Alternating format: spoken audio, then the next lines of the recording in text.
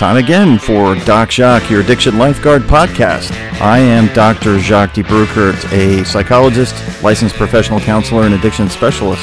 If you are suffering from addiction, misery, trauma, whatever it is, I'm here to help. If you're in search of help to try to get your life back together, join me here at Doc Jacques, your Addiction Lifeguard, the Addiction Recovery Podcast.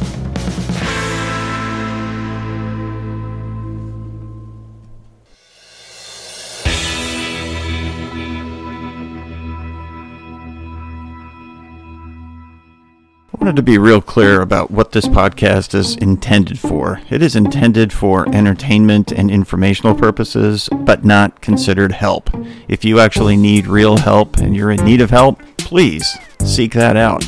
If you're in dire need of help, you can go to your nearest emergency room, or you can check into a rehab center, or call a counselor like me and talk about your problems and work through them. But don't rely on a podcast to be that form of help. It's not. It's just a podcast. It's for entertainment and information only. So let's keep it in that light, all right? Have a good time, learn something, and then get the real help that you need from a professional.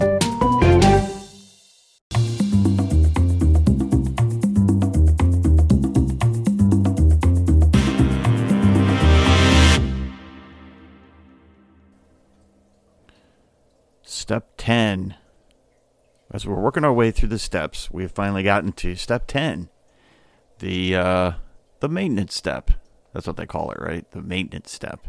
So you've gone through all this hard work and you've gone through the process of, self-awareness, self-exploration, and then moving towards getting rid of stuff and trying to, preparing yourself for getting rid of stuff. And then finally things start kind of culminating into that step 8 where you start making that list of people that you did things to, and then step 9 where you're finally getting to making amends with yourself and with other people. And it's really interesting in recovery. I see a lot of people kind of fizzle out on step 10, 11, and 12 because they figure that the work is done, so they're kind of there, and I see it happening in their lives.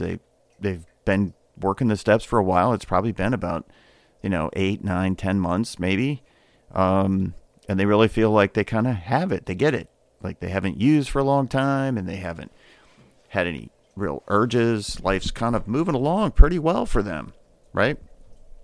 And then they got this step where they have to do these other things that mean that it's got to happen. Like step 10 is where you're doing it all the time, like your awareness of kind of what's happening. So step 10, what is step 10? Step 10, we continue to take personal inventory, and when we were wrong, promptly admitted it. Now that might seem like that's pretty easy to do, right? You just kind of, sorry, I did this, I said that, I didn't show up. I showed up at the wrong place, wrong time. I said something wrong to the person. It was like, I'm sorry. And that's kind of the end of it. But really, what really we do with step 10 is we start living the life. We're living that life that we've been trying to get to all this time, where you are actually living sober. You're kind of really starting to understand how to live sober.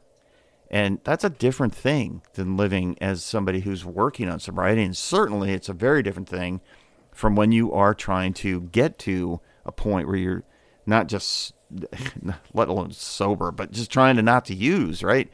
And the destruction. So how do you do step 10 on a daily basis where you're consciously thinking about those moments when you're going to try to let go of those things that are causing you so many problems in your life? And so the conflicts and the upset, the things that really start to plague you, they're gone, right? So the major catastrophes are over with.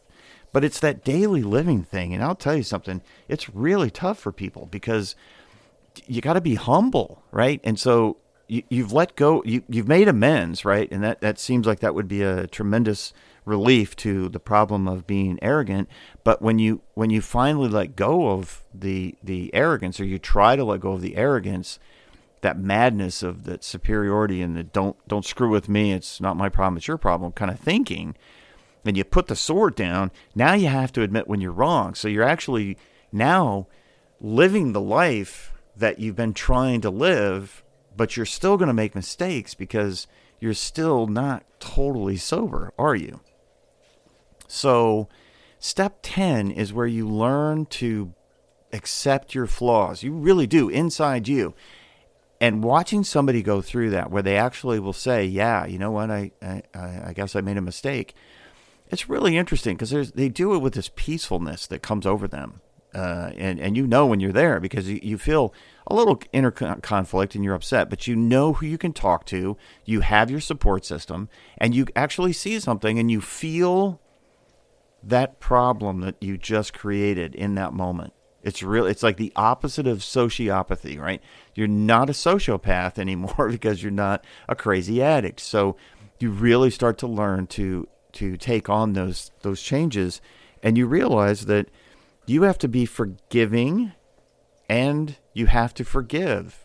So you're forgiving of other people for their mistakes, even if you just then like get really upset with them and you start to attack them, and that's the shortcoming. Or you go the other way where you are accepting forgiveness, or you're forgiving yourself, right? So forgiveness is something that you feel in that moment. And so the words like, I'm sorry, I said that, or you start working things through. And that's really where the difference is in sobriety, is you start working through the things that are happening. So a conflict arises, and being just argumentative and combative is not something within yourself anymore, because you've kind of let that part of you go, that anxious part of you. And so you've let that go. So now what you have to do is you have to live that life where you can then work through the problem that you created.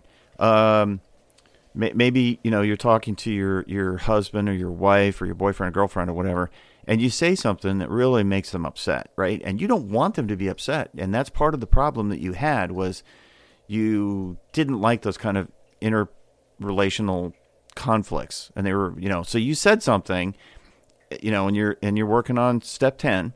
So I said something and it created an argument. Now you have to go through the process like normal people do when they have these conflicts, not crazy addict thinking. And you let that adrenaline and that cortisol flow out of your system. It takes about 20 minutes for that to occur. So you take that time, and then you come back and you like try to patch things up. You try to fix them, but not because you're running your agenda, right? Because if people are upset around you, try to get people upset around you as an addict, so you can throw them off center. You can unbalance them so that they won't focus on the fact that your using is actually a huge issue, right? So if you upset them, then you know that they're focused on you being, whatever's upsetting the situation. They're going to be distracted by that. So that's it's almost like you don't set out to do that, but it becomes second nature. So you're so used to causing so many problems around you that kind of disruption ends up with the person being able to use.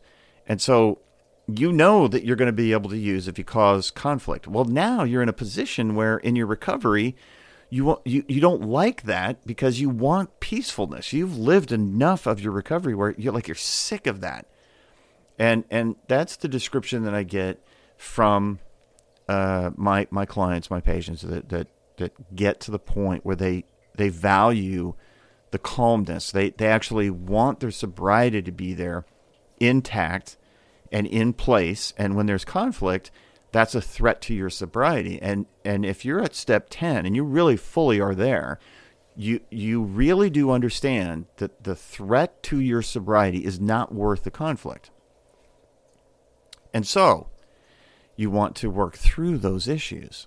Now, if you're not really in step 10, you're just kind of going through the process and the motions without actually fully engaging in the recovery process, and you don't feel that way, you're not really at step 10, right? You're not really in that place in recovery. You're working the steps, but you're not really there. It's that change where, like, I don't like conflict. And so I've created something, and now you have a little bit of a challenge in trying to make that conflict something that you can work through. Peacefulness, right? So when you get to where you are sick of the conflict and you don't like the threat to your sobriety, you will start to work that through. I've been reading a lot in a lot of different. I've been reading a lot of different books, and there's an age old problem of conflict in our life, and how do we resolve it? And so the challenge, if you are used to being very dysregulated, is how do you then, when you're doing that personal inventory, meaning every single day, every single hour, perhaps every single minute, you are consciously aware of what you're doing. You're trying to be, right? That's your focus. So I'm going to be really aware. And so working through those conflicts really can become a challenge if you don't know how to do it. And you're so used to being in conflict, so used to having kinds of disruptions and problems going on in your life, that how do you do it? So techniques that can be employed to get you there. Peacefulness. I like to feel peaceful. I don't like to feel conflict. So what I do is I'll take a pause. We get in these verbal battles at times with people, but it's not comfortable, right? I don't find that to be very comfortable. So what I'm trying to do is I'm trying to work through in my mind, how do I make this better? Now, the advantage I have is that I am almost 61 years old. So I've spent a lot of time trying to figure this stuff out. And I've had enough life experience where I can look back at that. Certainly when I was 22 and 23 and 24, I did not have a perspective of adulthood. I mean, I'd been living as an adult for quite a while at that point, but not nearly as long as I have now.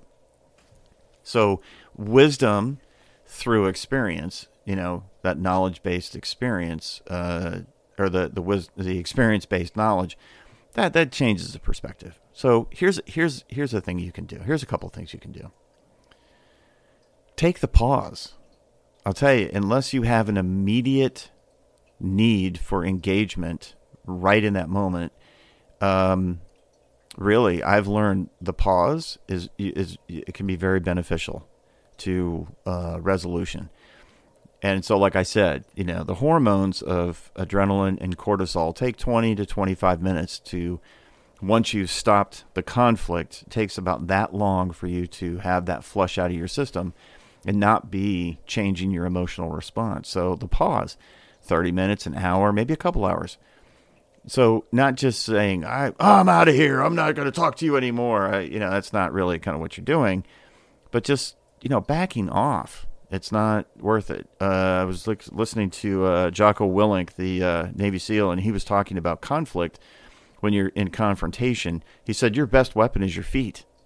If somebody is pulling a knife on you or they pointing a gun at you, your feet are your best weapon at that moment. You don't need to engage in conflict. And he states, I don't like engaging in conflict because the best way to engage is to disengage. And the different thinking is I don't want to engage in a conflict if it's not necessary, because I'm going to get hurt or they're going to get hurt or we're both going to get hurt. And it doesn't matter if it's verbal, if it's physical. A conflict is a conflict. And so I don't think anybody really wins in a conflict because it didn't need to happen. He does put the caveat in there that it all changes if you grab me, because now I'm going to have to engage in conflict with you, and I will.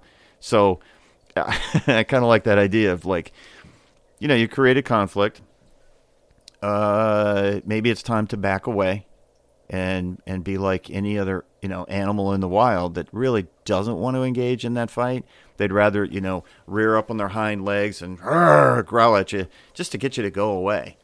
They don't want you in their territory. They don't want you taking their food. They don't want you trying to attack members of their tribe, whatever it is. Just go away, right? And so we see that in nature. Animals do that.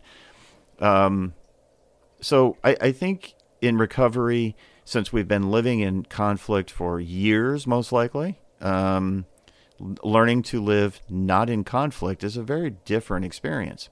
So taking the pause to be able to collect your thoughts, calm down, re-engage in a more peaceful way, love your neighbor, love your spouse, love your children, love your friends, love your relatives, love yourself.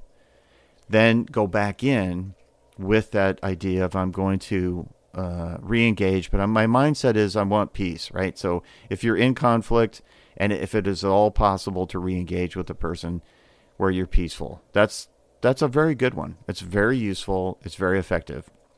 The misunderstood quote from The Art of War is the best battle fought is the one that was never fought.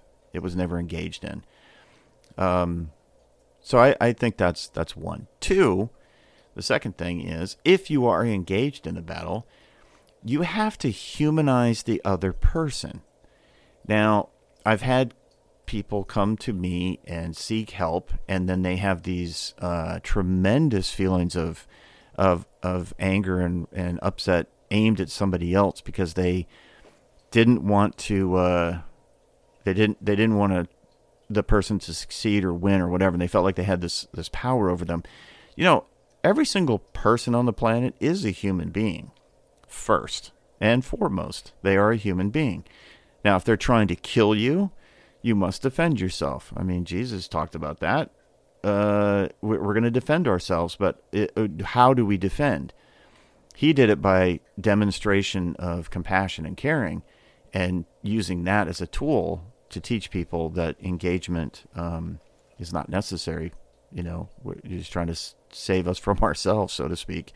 But trying to figure out how to make that person a human, like humanize them. That's a person you're talking to. It's a person you're yelling at. I have fought people, physically fought people, and I take no pride in that, but I have, and I'm sure that there's been physical pain that I've caused people as people have caused me in my lifetime as a younger man. But the physical encounter is something that's interesting because I did not enjoy doing it. I usually was doing it to defend what I felt was a wrong, right? I was going to right a wrong. So I'm going to engage in this physical altercation with somebody. It wasn't until I learned how to, when I started training with other people, to learn that physical encounters, while maybe at times necessary, you are actually inflicting pain on somebody, and that's really an issue. If you humanize them, it's really difficult to do that. So the person that you're in this battle with, battling with them over the custody of your children, or battling over them over the divorce, or you're battling over them over bad business deals or something, they've done something to you. They are a human being, and that isn't going to change just because you're battling them. They are a human being, first and foremost. So to go back to the idea or the concept of letting it go, really based on a personal inventory, means that you have to let go of your ego and your anger and your resentment at that moment in order to take that personal inventory. Let's say you're having a discussion with somebody that's a friend or relative, and they say something about maybe something you did in the past, and they bring it up. And maybe it's something that you've already tried to make amends for. You've apologized for it, but they bring it up anyway. So now you get angry, right? Because it's like, hey, what are you bringing that up for? It's out of context, or, how dare you say that to me? Because I've been working on this, and I'm proud of where I am. And the person is kind of condemning you. Well, so your personal inventory that you would take at that moment is like, I'm upset. Like this, And so the idea of boundaries and being able to put down boundaries and keep them down, but are they in the right place, and is it the right kind of boundary and all that?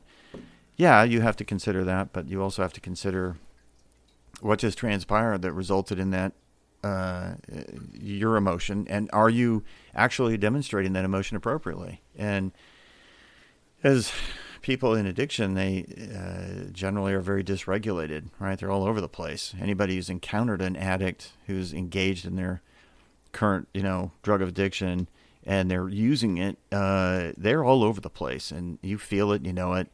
And so that may be where, you know, it triggers that response back in you. So the boundaries, you remember, you put a boundary down that said, I'm not going to do things that are going to be upsetting to me or would cause me to be upset. I'm not going to do that. Okay. So you just got upset. Now what? You know, let's do an inventory real quick. Hey, I don't like the way that came out. Sorry, you know, or maybe you just walk away, say, look, I can't have this conversation anymore. But you being able to you know, dial down the response that you have that perhaps would have been something that you would have engaged in prior to your recovery. So personal inventory, like immediate, and it's right then, and you're working on it right then. That's really when you can tell when you're, you know, you really kind of have step 10 at that point because you're able to do it. Feelings are one of the bigger problems in that step 10 response of personal inventory is your feelings about something. And it's reported to me all the time of people are just really kind of confused because whatever they were experiencing before wasn't happening because it was all drugged out or drowned out with alcohol. So they didn't have the ability to feel anything. And now they have these feelings, and it can feel overwhelming. So being overwhelmed is a very uncomfortable feeling. So I think when we think about step 10, we've done the work, we've worked really hard, we've started to really get ourselves together. Perhaps we've made the amends, we made some of them, and we you know, maybe you haven't been able to get all of them, but you've gotten at least some of them. You've gone through this where you have been able to work through those things that cause those problems, you think, and now you have to practice, right? Practice peacefulness.